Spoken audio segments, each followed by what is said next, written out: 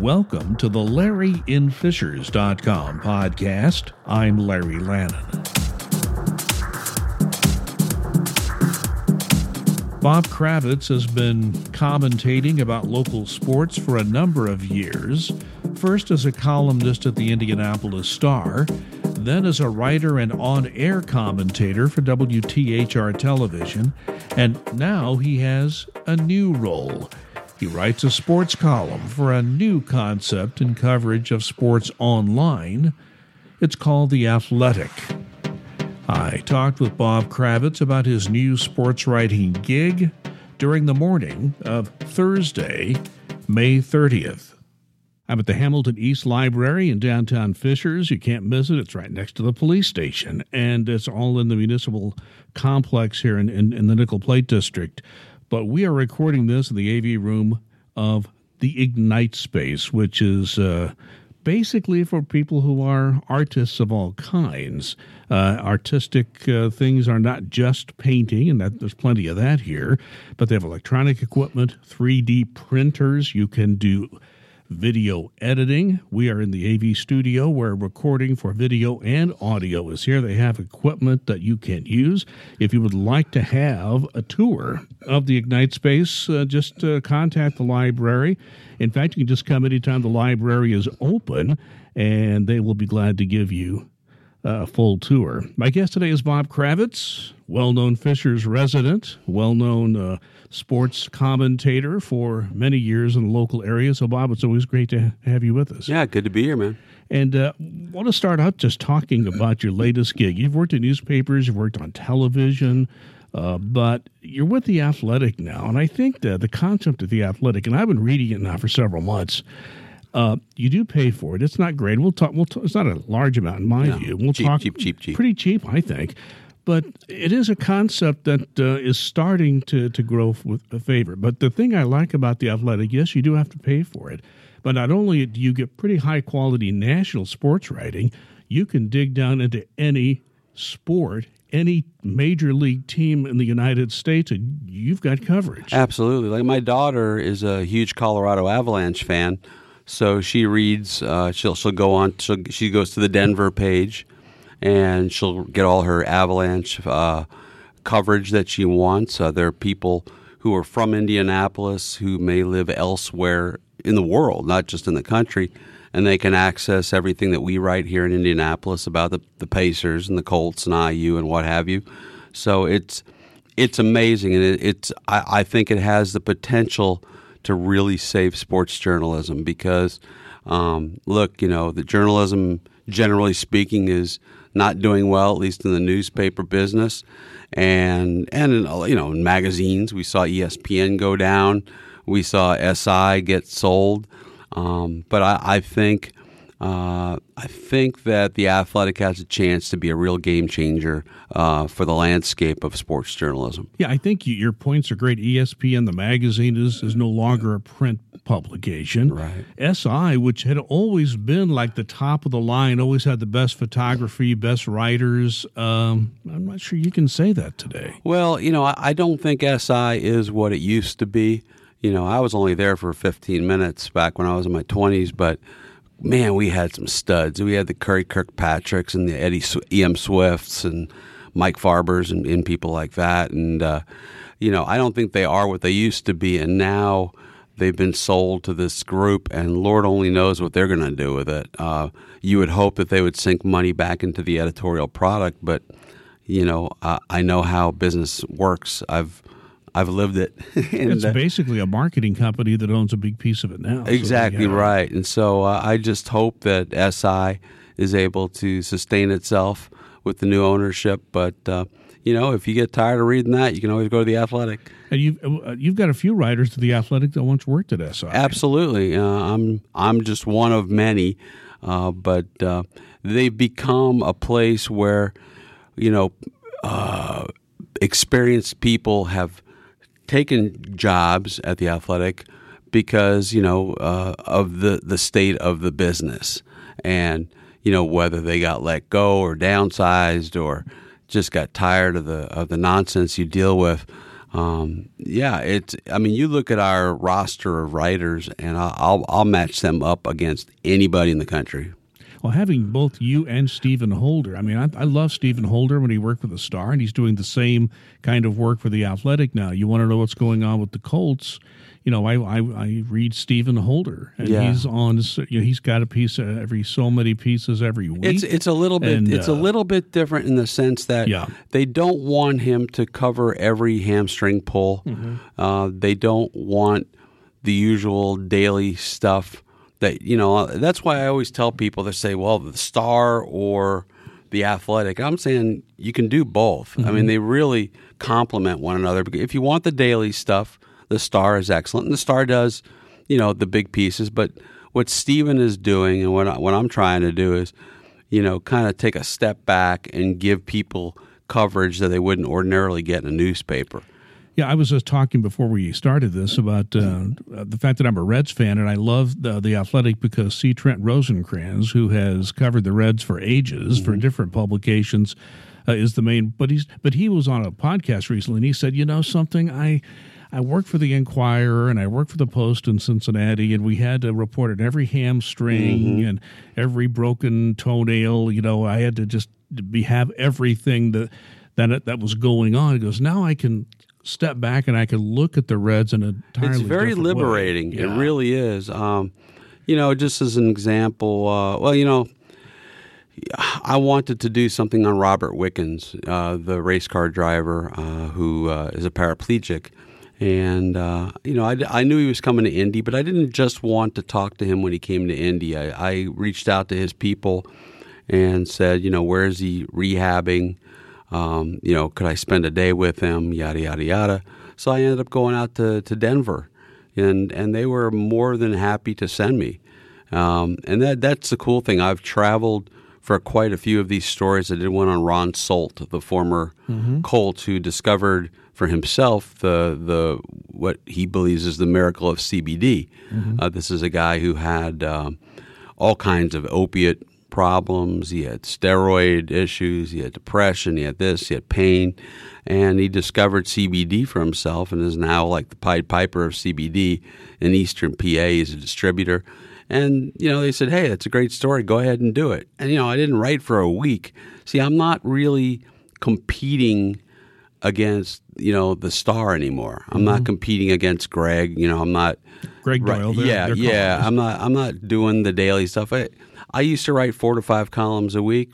Now, if I write 2, that's a lot. And that's fine. That's fine with me. I'm going to talk more about the Athletic, how to subscribe before we go. But I want to ask you about your coverage of the Indianapolis 500. You mentioned Robert Wickens. I love that piece. But you followed Ed Carpenter as well. And Ed Carpenter is the hometown guy. He's from Indianapolis. He's been up close to the top for several years, but he just can't crack the winner's circle. Right. Talk about your observations of this month of May at Ed Carpenter. Well, to be honest with you, I covered the race, and they said, well, you got anything for a second-day piece? And I said, well, I did talk to Ed Carpenter, so I think I can fashion something out of that. So, the thing with Ed is that I think when push comes to shove, the Andretti's, Ganassis, and Penske's have things that can push them over the top. And I'm not saying that what Ed Carpenter has with Ed Carpenter Racing is a mom-and-pop organization put together with Scotch tape and staples, but they don't have the money or the access to some of the data and things that you need to get over the top in a race like the Indianapolis 500. And that's why you see every year Penske, Ganassi, and Andretti. Speaking of the 500, ratings are up. It just seems like the buzz is beginning to come back. Maybe the 100th year anniversary helped that. A lot. And the fact that the racing has been pretty exciting. Here's the thing. I go back a long way with IndyCar racing. I grew up in Indianapolis, so I was around it all the time, covered it to some extent. But I want to ask you about this.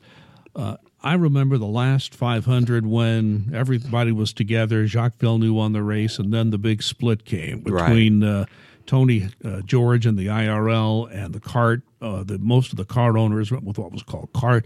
So open wheel racing was split, and of course NASCAR was more than happy to fill the void. They were big. Sure. Right now, I don't know about you, but I mean the 500 is certainly on the upswing. But racing, auto racing in general, just seems to me to be on the downward slide. That younger people are not into it. What's your view on that? Yeah, it's really strange. I will say this though, you can always tell the importance of an event by the types of celebrities they draw. And you looked at this year: Matt Damon, Christian Bale, and Kelly Clarkson singing the national anthem. That's pretty strong. Back in the day, you're lucky if you got the new Christie Minstrels in here to. You and I are the few people who remember them. Yeah. So, I mean, they're trying to restore the cool of open wheel racing, and why it's down, I don't know, but I do think that IndyCar has stabilized. The problem with IndyCar is that for the casual, marginal viewer, the Indy 500 is the only race they pay attention to. I mean, if you were to ask 10 people on the street, where's the next race, 9 of them couldn't tell you. They got the 2 races up in Detroit this coming weekend. So that's the issue that they face. They need to market their young drivers, and that's going to take some time. They've stabilized, but I don't think they've yet begun to grow exponentially. It's that the split, and that's something I've run by the Athletic as I think a good video, kind of 30 for 30 sort of thing. The split just took the heart out of racing for a long time, and it's not something you recover from in even 20 years. Very true, and that was a self-inflicted wound. A lot of very rich people who just couldn't agree. That's the basics of that story. Right, exactly right. Forbes magazine did a piece on Mark Miles as the man who basically saved the Indianapolis 500 from a business point of view. You think that's true? That might be a bit of an overstatement. I haven't read the story, so I'm kind of... just in general. I think that he's done some good things. He was the right guy at the right time. I've known Mark for a very long time, and he's incredibly sharp.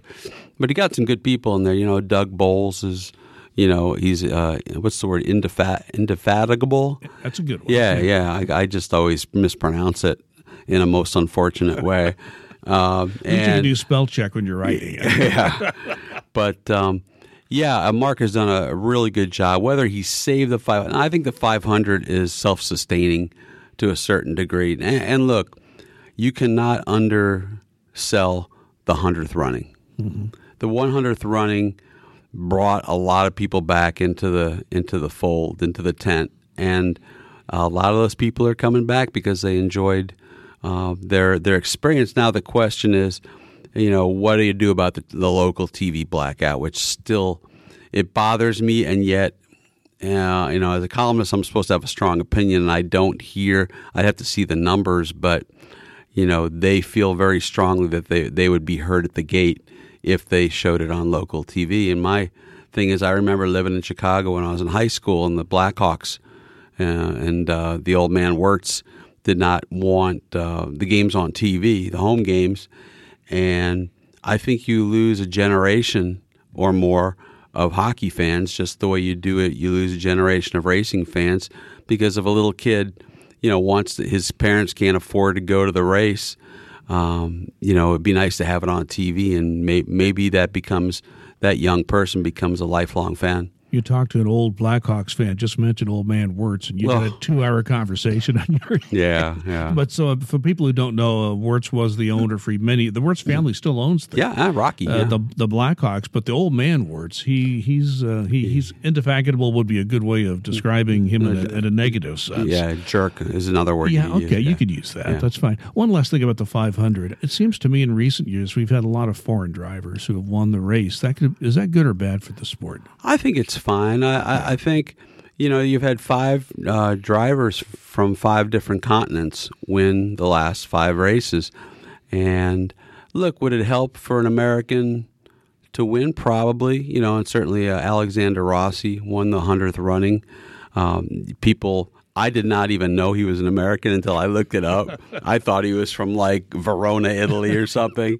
It's like that Santino Ferrucci comes That's up at right. the press conference like, "Hey, what's up?" Where are you from? Where am I from? The United States United of America. States of America, man.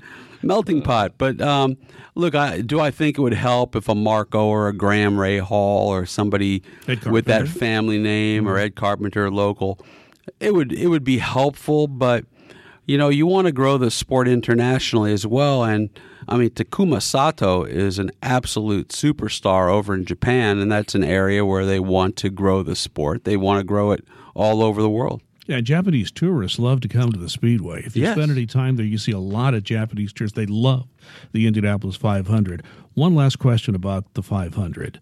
Did you watch the ESPN documentary on Janet Guthrie? Not yet. I taped it, though. I would encourage you. recorded I it. just watched it yesterday. I recorded it as well. I go back far enough with the track to remember the day when women were not allowed in the garage area or the pits. We're not allowed. Not allowed, I know. And when she came to the track, Bobby Unser and some of these other drivers just did not want her there. Now, Arlene Histrove, and she had really bad equipment, and she was very timid, and they basically threw her out of the sport because she was driving so slow. I think it was a race in the old track of Trenton years ago.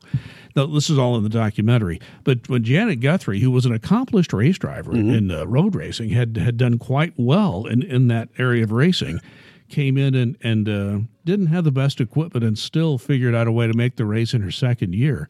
I'll just say that much. Since you haven't seen it, I want to ask you to spoiler alert. But the whole thing, I mean, it's not too much of a spoiler. People know the history. They know the history. I'm but just kidding. Janet's, a little spoiler is just Janet had a tough time, and I do remember I was there when she was there the first year, and she was so nice to the press. Mm-hmm. She would always, and if she was too tired, she was like, "I really can't do it now. Can we do it another time?" Yeah. And she would always do it. So I think she understood how her celebrity translated into what other young girls and women could espouse to. Danica Patrick is kind of the granddaughter of Janet Guthrie, Pippa Mann. We've had a couple of female drivers, and they've all acquitted themselves. Pippa Mann was one of the best stories of the year this year. The fact she got in the race, And did well. And did pretty well with all she had to work with. So, yeah, she's a great story. Brit, I believe I'm right on Yes, that. The yeah. accent would say so. Let me move on to something, because I Sure. really loved your interview with Pacers owner Herb Simon. I think that revealed an awful lot. And if you haven't read it, if you don't subscribe, get your trial subscription. Hopefully you'll actually and get a chance to read this, and hopefully you'll subscribe to The Athletic. I remember what happened when it looked like the Pacers were going to go to Sacramento, and Herb talks about that in the interview. It looked like they were gone, and here's the part that I did not know. He told you in that interview, not too much of a spoiler alert, that when it came out that, the Simons were going to buy the team, keep it in Indianapolis, try to put some investment into it, what Herb didn't know and told you was that I didn't realize I was the sixth person or sixth entity that people had. The Holmans had turned him down. Lots of other people had turned him down. Tell me what you came away with when you finished that interview with Herb Simon. Well, to me, the most interesting part of it was at one point, and I think it was late in the interview, I asked him, is this a good pro basketball town? And I've always sensed that the Pacers feel like it's not a great basketball town. It's a great high school basketball town. It's a great college basketball town. But he responded by waiting about 3 or 4 seconds before he gave me the answer. And it was not strong. I mean, what he basically said was, when we play well, there's enthusiasm. But he did not, and I appreciated his honesty. I mean, the Pacers feel like they've been completely displaced by the Colts, which to some degree they have. But you look at the Pacers. They've been in the playoffs 8 of the last 9 years. They've been in the playoffs 24 times in the last 30 years. I believe those numbers are right. And yet they don't get the coverage. And I can tell you, just looking at the analytics from the Athletic and just coverage in general, and this is true when I was at the Star, the Pacers don't move the analytical needle until maybe they get to the Eastern Conference Finals, as they did a couple of times against the Miami Heat and LeBron. But explain what you mean, but I think I know. But explain to the audience just what you mean by the number of eyeballs, Sure. engagement, the number of comments you get. I wrote a couple of Pacers pieces this year that just fell flat, and I thought they were pretty decent pieces. But if I write an okay piece about the Colts, the numbers are through the roof. So now I am not going to limit my Pacers coverage because of that. But I also know that there's not that white hot passion for the Pacers that is for the Colts, for IU basketball, for Purdue basketball when they're doing well, and certainly the high schools. So it's a weird thing, and that's what I took. That 3-second hesitation is what I took mostly out of Herb Simon's Q&A. One more thing about Herb Simon. One I was struck by in your interview with him is that he said it was time to do the remodeling at the basketball arena. I don't know what's it. Bankers Life is still not the name technically. Yeah, but it's going to until change. June. And they haven't announced who it'll be. Right. But the fact is, Bob Kravitz Arena. Bob Kravitz. I like that. You like that? I like that. So, okay, you threw me off my game there, but. He wanted public space as a part of the package. Yes. And if you look at all the diagrams and the pictures and the renderings, it looks terrific. It really does. Look, I'm not a huge fan of billionaires feeding at the public trough, but I also understand. Look at what this municipality, this city, was ready to do for Amazon. Oh, we routinely as a city provide tax breaks and whatnot to get companies to do business here. So I understand what they're doing. But you look at Toronto at Jurassic Park outside the building. You looked at in Milwaukee where they have a big plaza. A lot of these new arenas are building outdoor spaces adjacent to the arena.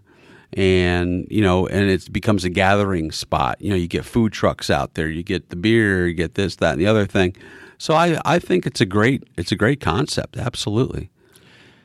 I think what the Pacers did, especially after Oladipo went down, I thought the Pacers showed a lot of guts this past season, just making the playoffs. What's your view? Well, I felt that they were going to fall to fifth. I really did. It's a shame they couldn't have held on to fourth because now whether they would have had any chance against Boston, I still don't think so. I still think Boston was far and away the better team, although they went and fell apart against Milwaukee in the next round.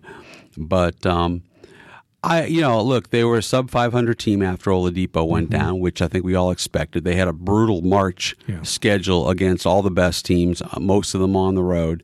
But I thought they hung in. Yeah, they weren't great. They weren't even very good, but they hung in. And I'm not a huge fan of this culture thing with pro sports, but I do think that the fact they have good people who did not, just throw their hands up in the air and say, okay, we're done now. I think that says a lot about the players on this team and, yes, the culture. And let's move to the Colts because you and I did a podcast early in the season when we were here to talk about mental health, and I do remember that I thought it was an 8-8 season. You thought it was going to be 7-9. We were both wrong. Do you give Frank Reich credit for that?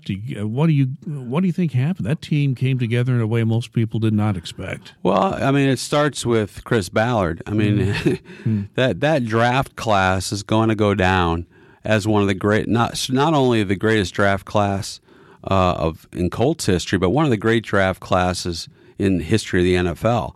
Because they got 2 All-Pros out of it, Darius Leonard and Quentin Nelson. That's the first time that's happened since 1965 when the Chicago Bears drafted Gale Sayers and Dick Butkus. Wow. And, so it starts there. And I think Frank Reich did an amazing job. I'll tell you who I really give a lot of credit to is Matt Eberflus, the defensive coordinator, because that was a bottom level, 32nd in the league, 31st in the league defense, and he got them to the top 10 with a bunch of guys. He didn't have a dominant, dominating pass rusher, and somehow he was able to use, again, Scotch tape and staples to keep that thing together. And I think they're going to be significantly better next year. The funny thing is, people are saying, what do you think their record's going to be? And I think they could be a better team next year. I think they will be a better team, but they very well could end up 10-6 again. Because of the schedule. Because they're facing, I believe this is right, 6 of the top 10 quarterbacks in QBR from last year they face next year. Whereas last year, I believe they faced one top 10 quarterback, and that was Tom Brady. And that's quite that's quite a quarterback there. But I do think that you're right. They'll be tested this year more than last year, but it's a better defense. And you've got to. Don't you think the coaching staff, when you're in an NFL, you've got all these guys who all have talent. They've all excelled somewhere, sure, or they wouldn't be at the NFL. Isn't a big part of being a coach, especially a defensive coach, having the players buy into your system? Absolutely. And this particular defensive system, and we saw it during the Tony Dungy days, requires an enormous amount of buy-in, which is another trope that I hate, but it's the only thing I got, because you have to play out of your mind hard all the time. In fact, they keep track of loafs. Mm-hmm. When you loaf to the ball, they call you out. And to play that type of defense, it's a run and hit defense. You're playing in zones, and you've got your area, and you've got to get to the ball carrier or the pass receiver quick, or it's going to be a big problem. So yes, they bought into what Eberflus was selling, and to do it after a 1-5 start was really remarkable. And I think that says a lot about Frank Reich and that whole staff. You had a piece recently where you discussed the character thing in the NFL. And your point, I'll let you explain up. The basic point was the character thing is important until it's not important. Right. Tell us about that. Well, a lot of teams, and the Colts are no different, talk a lot about the importance of character, and that's fine. But, as I pointed out, Chris Ballard signed off on Tyreek Hill when he was in Kansas City. Now you got this Kelly guy, who's, Jim Kelly's nephew, I believe. I think you're right, yes. And, he's got his relationship with Frank Reich. And I'm sitting there going, what is he doing here? I mean, you're bringing in a low-character guy, at least based on his very checkered past, who at the very best will be a third or fourth camp arm. I don't really understand that, but I think somebody was doing somebody a favor, a family member a favor. But the point I was trying to make was it's so difficult to sort of extrapolate. If a kid has problems in college, what's he going to be like when he's 24, 25, 26? Just some people grow up and some people never change. And so it's a difficult thing. I mean, Chris Ballard really thought Tyreek Hill, after what happened at Oklahoma State, could be reined in. I took issue with the fact that he was quoted as saying the kid made a mistake. No, he beat the hell out of a woman, and that is not a mistake. That's just damned evil. That's just wrong on every ethical, moral level. So this is a clear second chance because he's clearly blown his first chance. Yes, yeah, no doubt. So, and the way they look at it is, well, we're not paying him much money, and next time he screws up, he's out of here. Well, I believe in second chances. Third and fourth, I'm not quite as enthusiastic about. Yeah, the whole Chad Kelly thing has spawned a lot of commentary everywhere, and I do have to wonder about that. And you can't ignore the fact that there's a relationship between Jim Kelly and Frank Reich. How is Chad Kelly in the NFL and Colin Kaepernick can't get a sniff? I saw a meme the other day that said, why is it that Art Briles is coaching, right, albeit in high school? Right. Art Briles is coaching and Colin Kaepernick is still not a quarterback in the NFL. Right. Even as a backup, I mean, it's nonsensical to me, but that's, we could go on for hours about that. Yeah, I think that's one of those things, even some of the owners and GMs that want to give him a chance are just afraid. They're just afraid. It's amazing to me that they are willing to bring in people like Tyreek Hill, who kicked his pregnant girlfriend, back at Oklahoma State. They'll take chances on guys who've done really miserable things. And yet here's a guy who just protested silently before football games and has a strong political viewpoint, and he can't get a sniff in the NFL. I think that's just fundamentally wrong. Let's do some quick hits here before we go. Jeff Brom turned down Louisville State at Purdue. Who got the most out of that, Brom or Purdue? Oh, Purdue. But for how long? I realize he signed a long-term contract. What are those long-term what do contracts mean in professional sports? Nothing. So, if somebody comes along, a Texas, I'm just throwing names. Sure, Texas could be anybody. Texas got Herman now, and they had a good season. But I think if another school comes along, at some point he may decide to move on. But for the time being, for him to turn down his, what you would think would be his dream job at his alma mater, a place where he grew up, that says something about Bobinski, their AD. It says something about Mitch Daniels, and it says something about what they've built at Purdue. And I think they're going to be a good team for a long time to come. Yeah, I think Louisville is a bit radioactive at the moment. They got big time problems at the very top of that university. They're still working with, but Purdue and Mitch Daniels wanted Brom, and Brom's done a good job so far as long as he's there. Let's go to Tom Allen at IU. He's got a good recruiting class. He's still kind of in this. Early part of coaching. He's still not expected to produce for a year or two at least. Well, what do you look for at IU this season? Well, I think the good recruiting class helps. I think it extends the honeymoon to some degree. I think it hurts him in the public eye that he was a high school coach. The only head coaching job he ever had was as a high school coach before he got to Indiana. I think. People wonder if Fred Glass kind of jumped the gun after he had to get rid of Kevin Wilson. That said, he is an incredibly passionate, hard worker, and if they can get some quality depth, because you look at every IU game, it follows the same script. They're in it for 2.5 to 3 quarters, and then they fall off a cliff. Why? Because they don't have depth.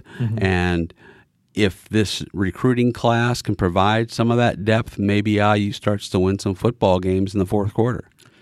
IU missed the NCAA tournament. That's something that the fan base, of course, will never forgive Archie Miller for. Archie's brothers got some big problems we don't have time to get into. That's why I'd love to talk about that whole situation even more. But he's still trying to recruit. I've heard he's had some hits, swings and misses. Yes, he has. What do you think about Archie Miller, IU, and what's going on there? Not sold. Yeah. Just not sold. What bothered the thing about Archie is his teams at Dayton always overachieved. They're always a bunch of 6'5" guys who just played with their hair on fire. And what bothered me about IU last year and even the first year that he was here, they didn't play hard. There didn't seem to be that heightened level of accountability. I thought that he should have put some butts on the bench for when guys did not bring it every night. And so and to have Juwan Morgan and Romeo Langford. Granted, Langford didn't have a great season, but he had a pretty damn good season by freshman standards. And to be as bad as they were, I'm not sold on Archie Miller. And, he's got Trace Jackson Davis, I believe so, yeah. Armand Franklin. He's got some good recruits coming in, but he did whiff on a couple, he whiffed on Watford and a couple of other guys. So I think it's going to be another long season for Indiana. Not what the fans want to hear, but I think that's an honest assessment. Finally, let's talk about Matt Painter at Purdue. He got into the tournament, but, Purdue's had this stigma that they can only go so far in the tournament and never get over that hump. Do you think Matt's moving in that direction, or what do you think about it? Well, think about it. I mean, if Ryan Klein hits a free throw, they're in the Final Four. Right.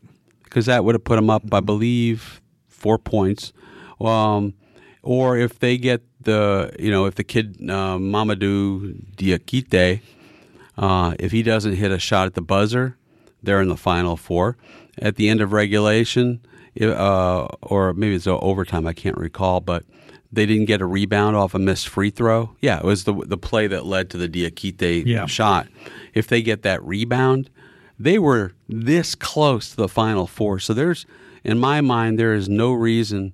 To me, they broke through the glass ceiling last year. Okay. I really believe that, and I think they're going to be they're going to lose Carson, they're going to lose Grady Eifert, and those are obviously very important players, especially Carson. But I think they're going to be a really good competitive team again next year, and I think they're going to be in the top 4 once again in the Big Ten.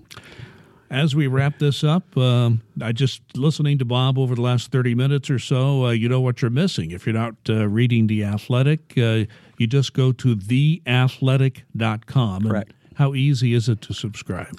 Just go to theathletic.com and fill out, give us all your money. No, it's very inexpensive. You get a trial subscription for you get a trial subscription for 7 days. 7 days, which gives you an idea. Gives you an idea what's out there. Now we have podcasts. Mm-hmm. We have videos with the great Armin Katayan, formerly of 60 Minutes and HBO's Real Sports. It is you can lose 3-4 hours a day reading all the good stuff on The Athletic. There's more content that you can possibly consume. Than you possibly consume, absolutely. Whether it's your local teams, and that's where they've been really smart, is they started out nationally, and they've just grown like a weed all over, not only the United States, but Canada. We just started a motorsports vertical just this past week. We've got some new, I don't think I'm allowed to say what they are, but we've got 2 more verticals coming online here for different sports. We'll look for that. Yeah, so it's going to be a monster. It's already a monster. The motorsports, I'd been looking for it. I thought, when are they going to do that? Boom! It was right about the amazing thing is that they've only been around for 3 years, and that's right. Something like that. And we've already got I would call them bureaus in every NFL city, every Major League Baseball city, every hockey city, every basketball city. We're across Canada, cover all kinds of sports, fantasy sports, soccer, international soccer. So this thing is a monster, and I just hope to God that it's able to sustain itself. And every metric that that they share with us in the front office, it's very, very hopeful, very hopeful. So you're growing, and there's a lot of room to grow some more. So theathletic.com. If you're any kind of sports fan, at least give it a try. Do the subscription trial, and sure. I think you'll be sold on it. You do have some specials that come up all the time. We had a Memorial Day special, it was like 50% off. Mm-hmm. Usually when we do a blitz of some kind, whether it's pre-draft or NBA finals or something major's coming up, I try to tweet them out as often as humanly possible. So follow me, and I'll get it out to you. Or you can even email me at bkravitz@theathletic.com. Hey, give me the latest and greatest in terms of in terms of the best sale, going on, and I'll get it to you. No and just problem. To give you an idea, I think I paid a year ahead of time. It's less than $5 a month. So it's very a beer. cheap. It's a craft beer. It's really cheap. Yeah. It's really inexpensive, and for those of us who are computer Luddites like myself, it is the easiest read. It's so easy to go through the website. I mean, you really got to be dim not to figure out how to use the website on your phone or what have you, because hell, if I could figure it out, anybody can. Same here. I run a website and I do a podcast, and you won't believe what it took to learn how to do it. Oh, yeah. Well, I've been an old radio guy. We're of a certain age, but I found it incredibly easy. Incredibly easy. Bob, a man of the sports world, resident of Fishers. It's always good to talk to you. Always good to see you, man.